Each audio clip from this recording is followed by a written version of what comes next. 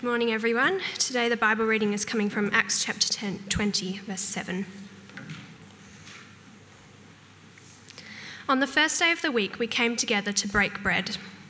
Paul spoke to the people and, because he intended to leave the next day, kept on talking until midnight. There were many lamps in the upstairs room where we were meeting. Seated in a window was a young man named Eutychus who was sinking into a deep sleep as Paul talked on and on. When he was sound asleep, he fell to the ground from the third story and was picked up, dead. Paul went down, threw himself on the young man and put his arms around him. "Don't be alarmed," he said. "He's alive." Then he went upstairs again and broke bread and ate. After talking until daylight, he left. The people took the young man home alive and were greatly comforted. And then from verse 13.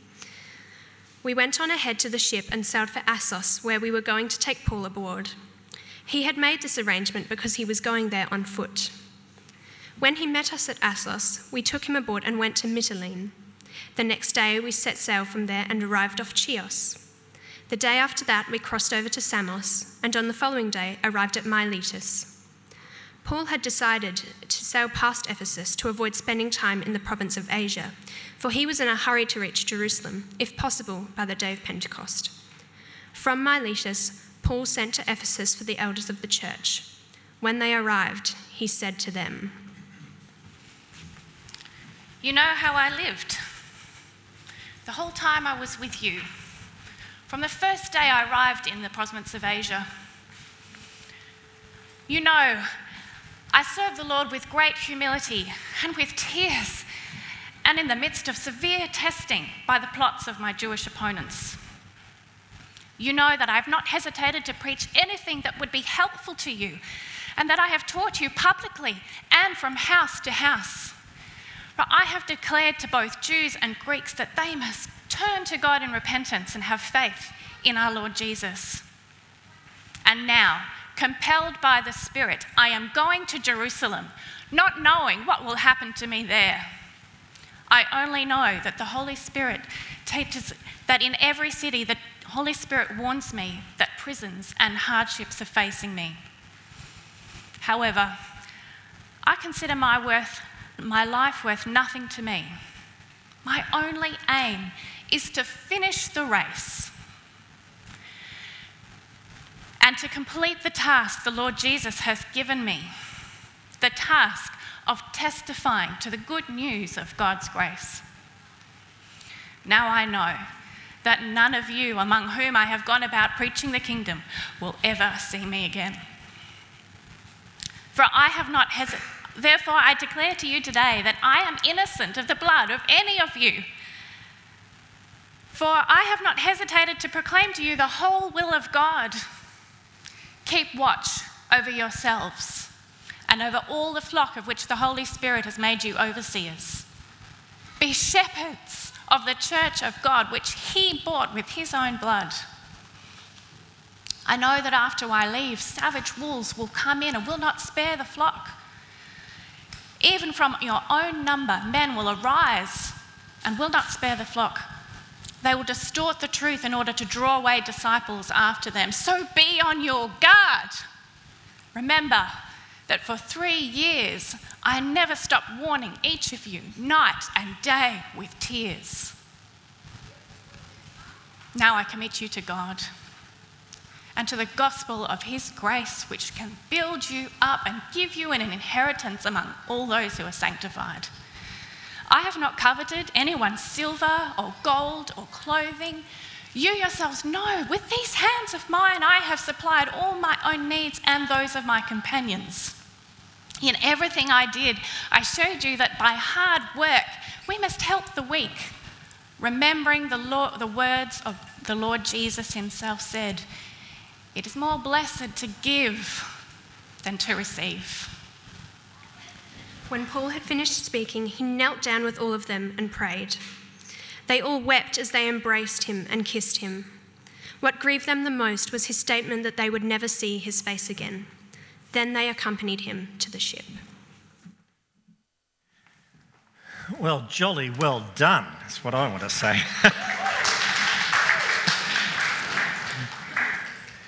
Good on you.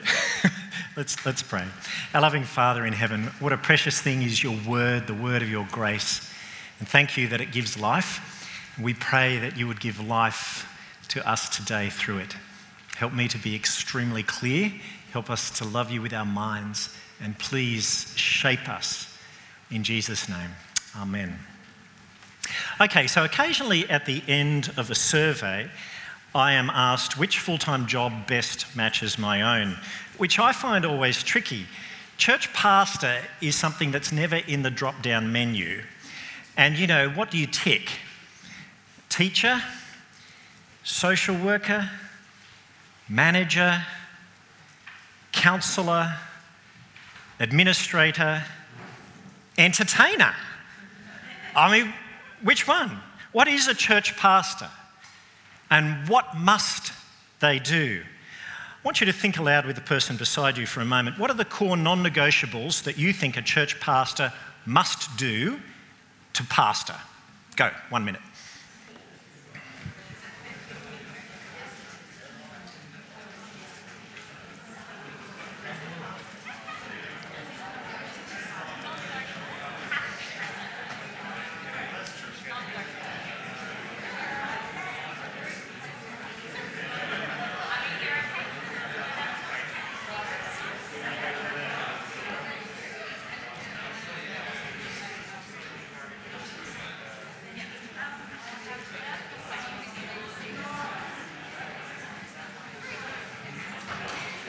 Okay, make sure you listen to the other person now if you've been speaking.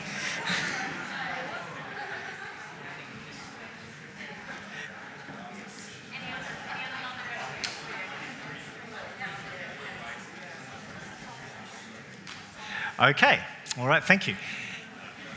Now, I'm tempted at this point to pass around the mic because it would be helpful for me to hear from each of you.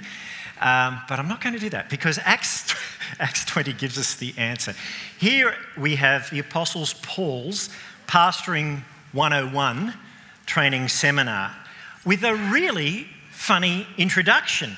When our family goes to the swimming pool, one of the games we like to play, maybe you've played this, is biblical characters' entrance into the pool. So the idea is you think of a biblical character and then you take it in turns to act that out as you jump into the pool and everyone else has to guess which character it is. Now, Narelle's favourite go-to Bible character for this game is Eutychus, who falls asleep as Paul droned on and on into the night and then fell out of the window. You can just imagine it, can't you? She does a very good impersonation of Eutychus. Not that she's ever fallen asleep during my preaching, right? It's a very strange introduction to a chapter which is all about pastoring essentials, because what's it saying? Here's what a pastor must do: kill people by preaching until they die. All right, on my bookcase I have a book on preaching which is called Saving Eutychus. There you go. And somewhere else there was another book. Haven't got it here, but it's also the companion bit, which is how to listen to a sermon. That's the one for you guys, all right? Okay. All right. I think what's surprising about this story is not just the humanness of the story, that he fell asleep as Paul droned on and on into the night, who hasn't been there, nor even that he died and that he was brought back to life, though that is astounding. What's surprising is that after killing someone and then raising him from the dead, Paul keeps on speaking. Did you pick that up? He keeps speaking until morning. I mean, why would he do that? Did he just like the sound of his own voice? I don't think so. Now, because context, Paul has been revisiting for the last time the churches that he planted. He's been strengthening them. And he knows that he will not see them again. And so he's giving them his final instructions on how to keep going when he's not around. And that is relevant for us, because Paul's not around here, okay? So I take it that what Paul said that night to the elders of Eutychus's church is then spelled out in summary form in what Paul shares with the Ephesian elders on the shores of Miletus.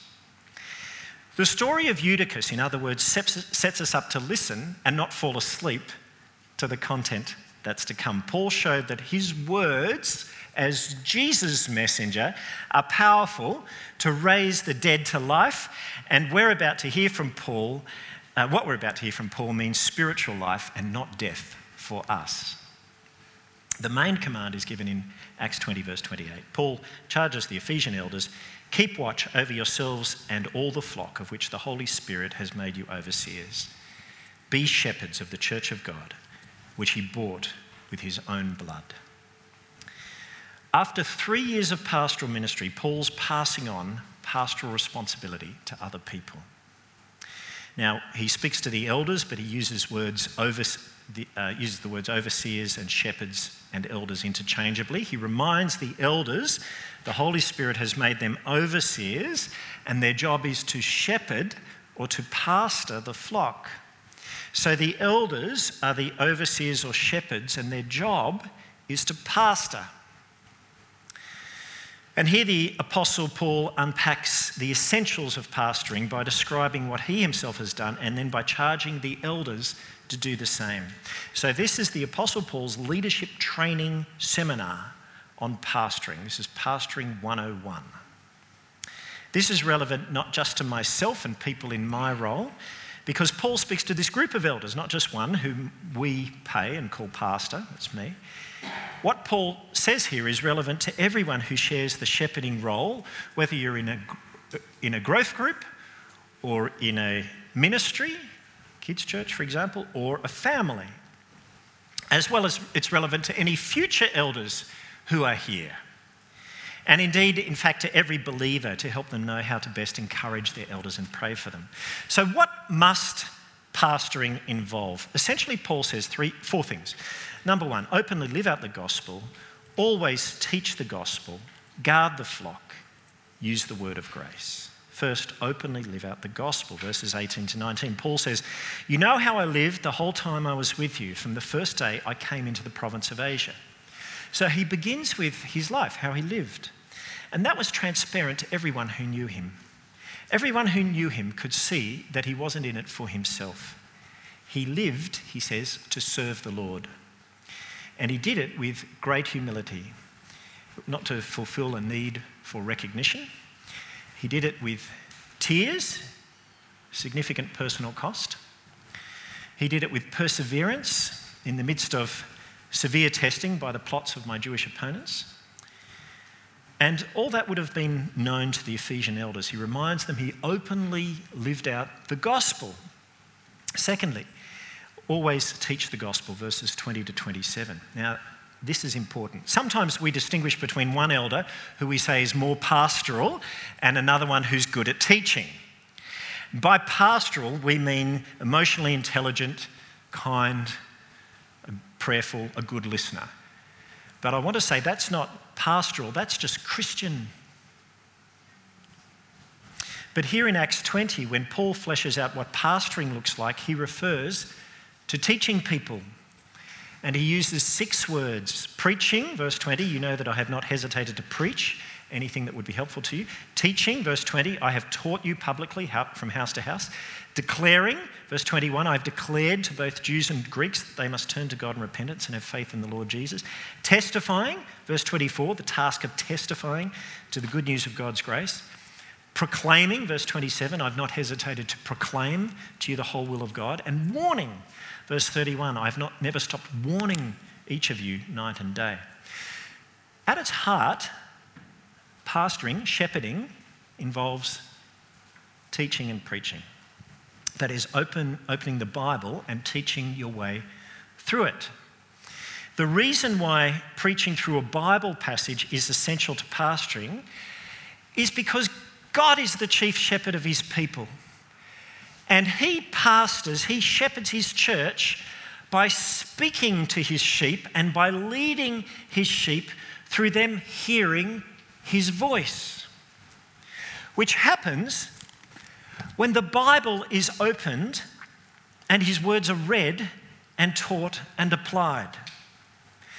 Now, that means that the main way I am to pastor God's people is to open up the Bible, and my job is to say what it says and to explain it so it's intelligible. And I do that so that God can be your pastor and that you can hear his voice spoken into your life and applied to you by the Holy Spirit. That, I want to say, is infinitely more valuable than me opening my mouth with the Bible closed, because my thoughts are infinitely less valuable, less insightful, and less powerful than are the words of God. It's not unusual for people to say afterwards, "Thank you, that really spoke to me." And I think, well, it didn't come from me. I mean, if I had to think that up, I wouldn't have anything insightful to say to you. It's the raw material, and my job is to say what it says. And then God, by his Spirit, takes it and applies it in your life. So expository preaching, going through passages which God speaks to us, is key. And Paul says he does it in different contexts, publicly in the marketplace or lecture halls, and house to house, which most likely means in church, because churches met in houses. Meaning that for us, teaching will not just happen in our public gathering like this, but also in our growth groups, in our children's and youth programs, when we mentor one-to-one, and then in our private devotions. The heart of Christian ministry and pastoring is opening the Word of God with people. That's how you do it. That's how I'm to do it. Okay? Now, I want to say that's not the whole of Christian ministry, but it's the heart of Christian ministry. Now, what do we teach and preach? If we look at how the section begins and ends, we see the parameters of teaching. Verse 20, he says, "I've not hesitated to preach anything that would be helpful." And verse 27, "I've not hesitated to proclaim to you the whole will of God." Now, all scripture is helpful, but in the ebb and flow of life, some parts have greater application than others. And I have to be flexible to change a preaching series if another one is more helpful. And we did that last year during lockdown. The other parameter is to teach the whole will of God, that God wants of his people, drawn from material right across the Bible. You know, last year we preached on Ecclesiastes, Exodus, and Ezekiel all the way through. Why would you do that? Because God has given us a very mixed diet in this, and we need it all. Not just the Gospels, not just the New Testament, the whole lot. And we need to realise that we need it. This year, the plan is to preach right through Ruth in February. We want to finish Acts by the end of March. We want to start the Gospel of John. We want to preach right through the book of Hebrews in the New Testament. And we want to start the book of Revelation. And the aim is to finish that in the next 3 years. I need to pastor through God's word. And we need to let God pastor us through his word. That means for church, it's always a good idea to have come having prayed for yourself. Do you do that? God, help me to hear what you want me to say. Please do your surgery on my life. Do you ever pray that before you come? That would be good. And hopefully, having read through the passage, beginning to think about it. Okay, for our growth groups, what it means is we will always open the Bible in our growth groups rather than simply reading a Christian book. Because I can tell you, though Christian books can be helpful, this is how God pastors his people. This is where the authority lies. When you open it, this is God speaking directly to you. I will not put up with growth groups that just open Christian books but ignore this. This is the bread and butter, right? Okay. We need to be clear on the pastor's task. Pastors can only properly pastor by leading people to hear God's words, and we need to let him pastor us by letting him speak to us, which means coming, listening openly, listening with humble hearts, open ears, engaged minds. To what end? Well, next Paul gives us clarity on what response we're aiming for, verse 21. "I have declared to both Jews and Greeks that they must turn to God in repentance and have faith in our Lord Jesus." So Paul is not primarily looking that people just would be stirred or moved, though that's good, right? He's not primarily seeking a large growth in numbers, though that's good. What he's looking for always are two responses: repentance and faith. that is the same goal for unbelievers as for believers. Now, for unbelievers, the goal in teaching is always that they would stop walking in their life away from God. They would turn towards God and come to have faith in Jesus Christ as their Lord. So that as far as sin is concerned, they'll turn from walking down that road of living our own lives our own way without God, that road that leads to hell, and they would turn to God and turn to eternal life. And that as far as Jesus is concerned, in turning towards God, they turn from trusting in the things that cannot save to place their trust in Jesus who can save. So repentance and faith are the desired response in every unbeliever. But also, that's the desired response in every believer. Because, of course, when we walk one way, different parts of us will want to walk back. Like if I walk this way, one arm goes this way and one arm goes that way, okay? And in our lives, there will always be parts of us desiring to live for Christ and parts of us desiring to swing in the opposite direction. Which is why when we hear the Bible taught, the Spirit, his work is always to help us to repent and to believe. That's what we've got to do. So Paul gives the elders clarity on their response. And then Paul gives clarity on expectations. He says, "And now compelled by the Spirit, I'm going to Jerusalem, not knowing what will happen to me there." Now we don't know how he was compelled. Maybe it was a direct, audible voice. Maybe it was God's sovereign opening and closing of doors, which happens all the time. However it happened, he says, "I only know that in every city the Holy Spirit warns me that prison and hardships are facing me." He doesn't know about the future except that he'll encounter hardship.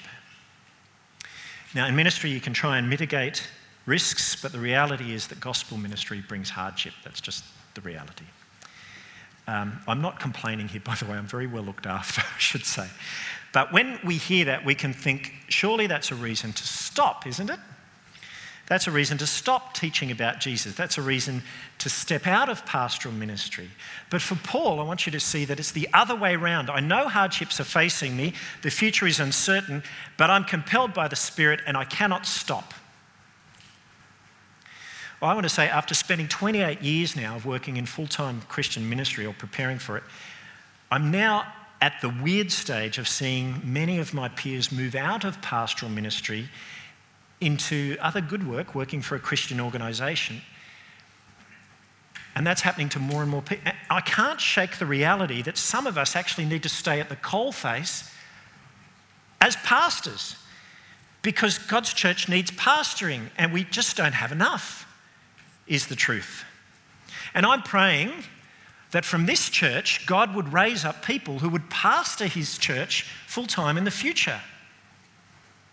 That's my prayer, that from this group it would happen. Despite the cost, that's Paul's attitude. Verse 24, "I consider my life worth nothing to me.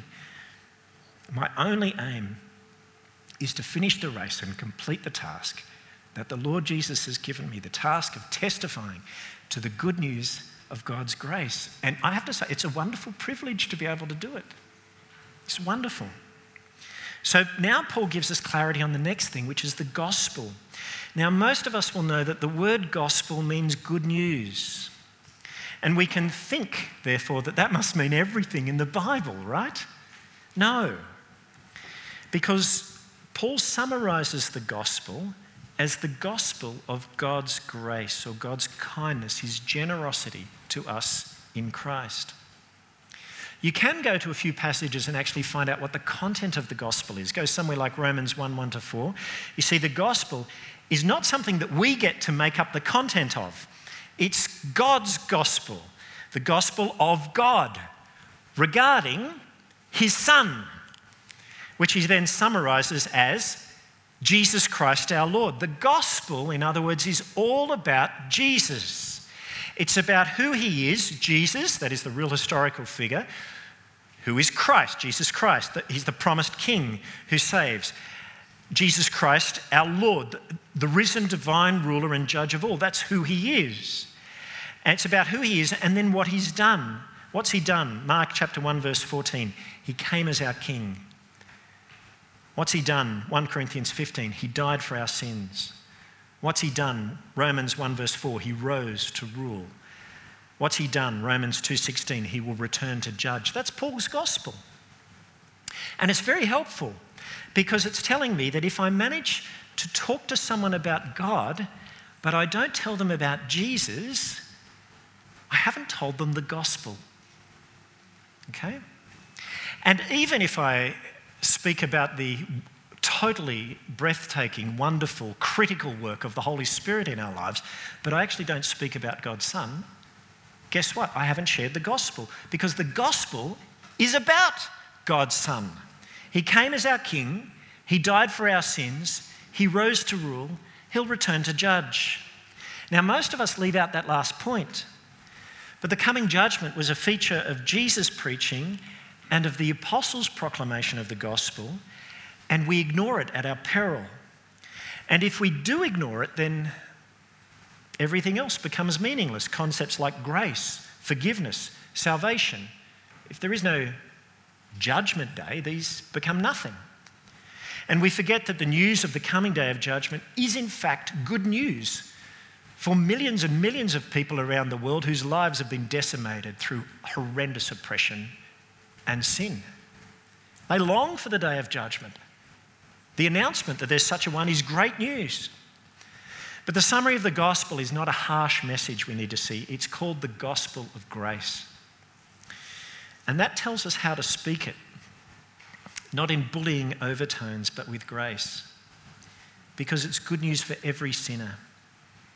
Be we greedy people or slanderers or people who've sinned sexually. The great news is that God has sent us a King who can take charge of us, who has died for our sins and risen to free us from sin's curse and from the judgment to come. So pastors need to be clear on the gospel. Fifth, be clear on responsibility. Verse 25, he says, "Now I know that none among you, among whom I've gone about preaching the kingdom, will ever see me again, and therefore I declare you today I am innocent of the blood of any of you." Why would he say that? It comes from Ezekiel, that phrase, and of Ezekiel's need to warn people of the danger that's coming. Paul says to the elders, "I've always done it. I've never shirked away from the truth in warning you of the wrath to come." In our culture, we have to find a way of warning people, a way of speaking of judgment.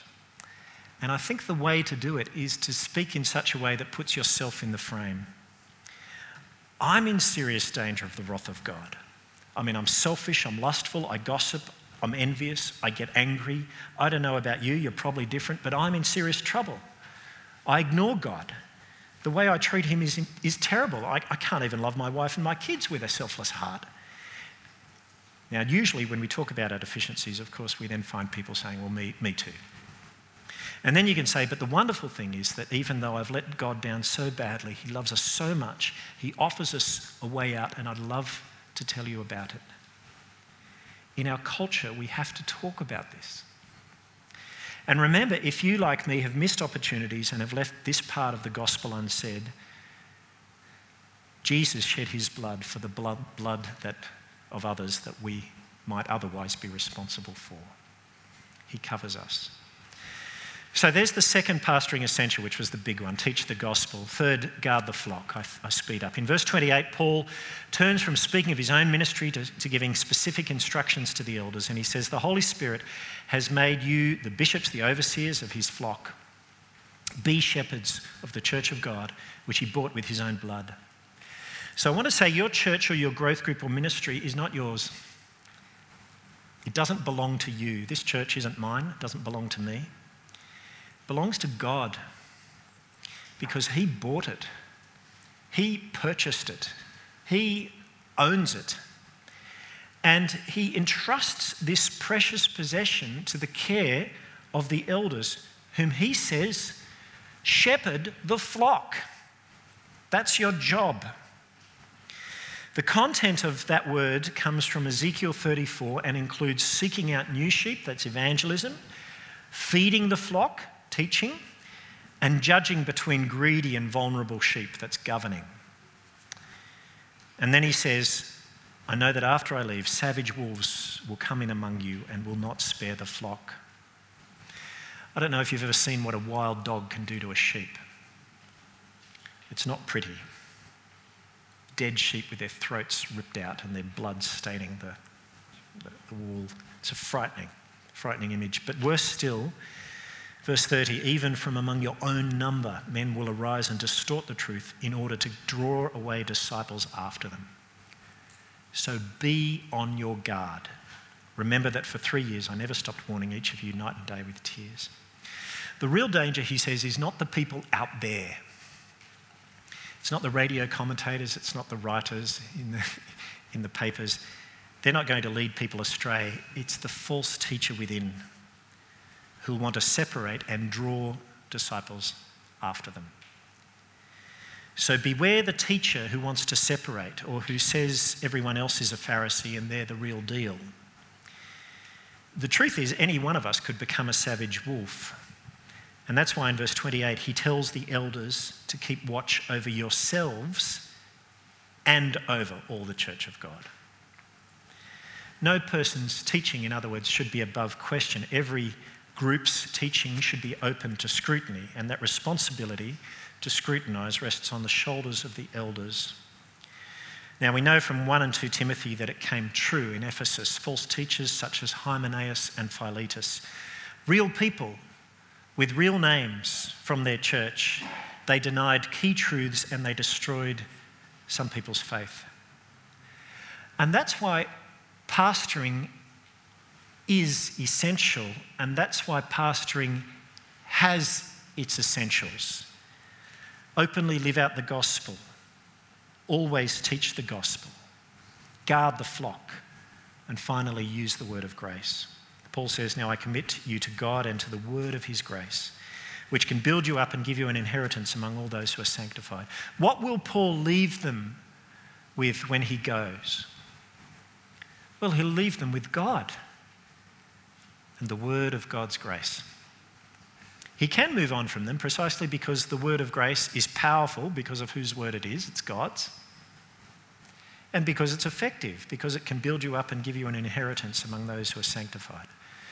Paul modelled the word of grace, whereas Ephesus as a city was obsessed by wealth. Verse 33, he says, I've not coveted anyone's silver or gold in clothing. In fact, you yourself know that these hands of mine have supplied my own needs and those of my companions. He modelled it, he lived it. In everything I did, I showed you by this kind of hard work, we must help the weak, remembering the words of the Lord Jesus himself, who said, it's more blessed to give than to receive. God is more interested in those who give than those who get. Key lesson in ministry. Don't do it for what you can get. Be authentically people of grace. So that, brothers and sisters, is what I'm preaching to me, as you realise, is what a pastor must do.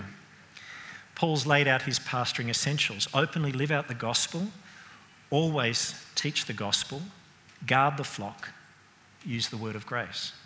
It's not rocket science, but pastoring like that is very powerful.